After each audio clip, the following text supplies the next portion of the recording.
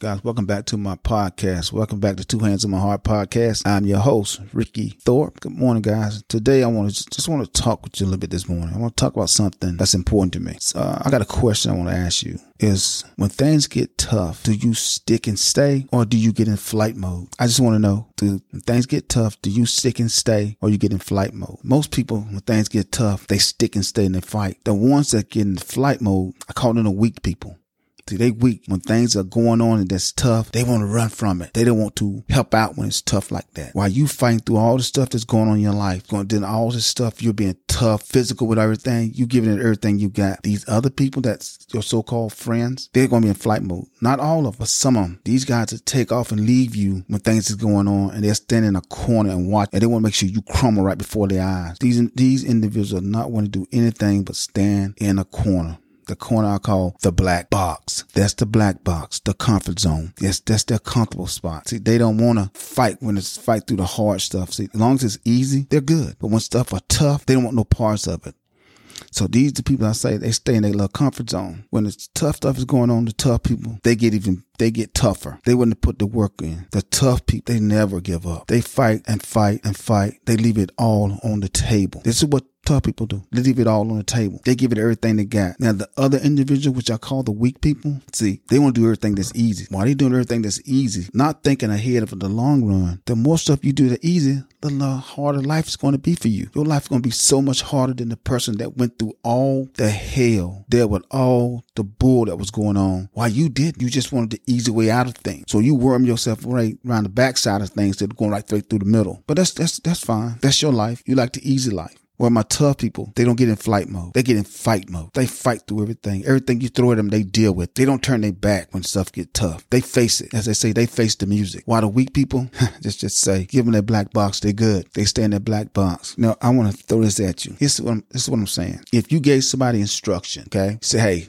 you're going to come to the crossroads of life. So when you go down to the crossroads of life, if you make a right turn, the right turn is to success. Everything you ever need in life is down this road. Everything you'd ever imagine is down this road. Now, if you continue to go straight, you're going to walk right into the gates of hell. Now, if you make a left turn, you can fall straight off a cliff. You know, guess what they're going to do? They're going to stand in the middle of the cross. Fear going to kick in. So what do you think they're going to do? When fear kicks in, they run back to their comfort zone because they're afraid to make a decision. They're afraid to make a decision because they're so weak-minded that they can't make a decision. They get back to the comfort zone. They're comfortable. There's nothing to make them do anything. As long as they're comfortable, they're good. And for my tough people, I want you to keep your eye on the prize. Don't let these weak people turn you to being lazy like they are. Let them continue to do what they do. They're going to be lazy. They don't want to fight through stuff. They don't want the good life. To me, the good life is when you work hard, is when you get the good life.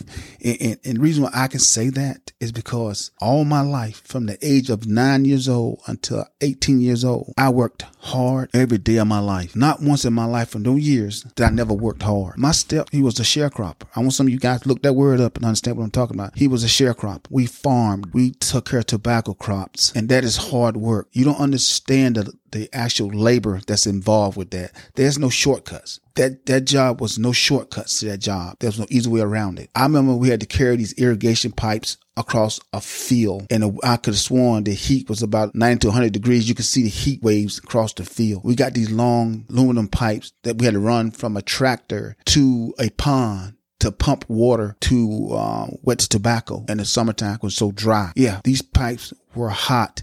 They would burn your hands. They would burn your skin. But you know what? There was no shortcut. There was no easy way. That was the only way that we had to do this job. So I never had it easy in life. Nobody never gave me anything in life. Everything in my life, I worked hard for it. I struggled for it. Well, sometimes it was struggles. Yes, it was. It was. My stepfather, he had only had a third grade education. That's it. But one thing I give him credit for, he might have a third grade education, but he was very intelligent. He knew how to get around. He could count money real good. He can build real good. He knew how to do these things. But you can read the information to him, he would understand it. And he would proceed with it. So he would give us stuff to do. And he would say, hey, this is what I need you to do. He was the leader of our household. I learned to become a leader from him. When I got in construction back in 84, as I continued to go on, I became a leader in construction. From 1986 until 2021, something like that. No, 2019, I've always been a leader. I've always been a leader of men. I was a manager, police chief. I've been it all because of where it started from.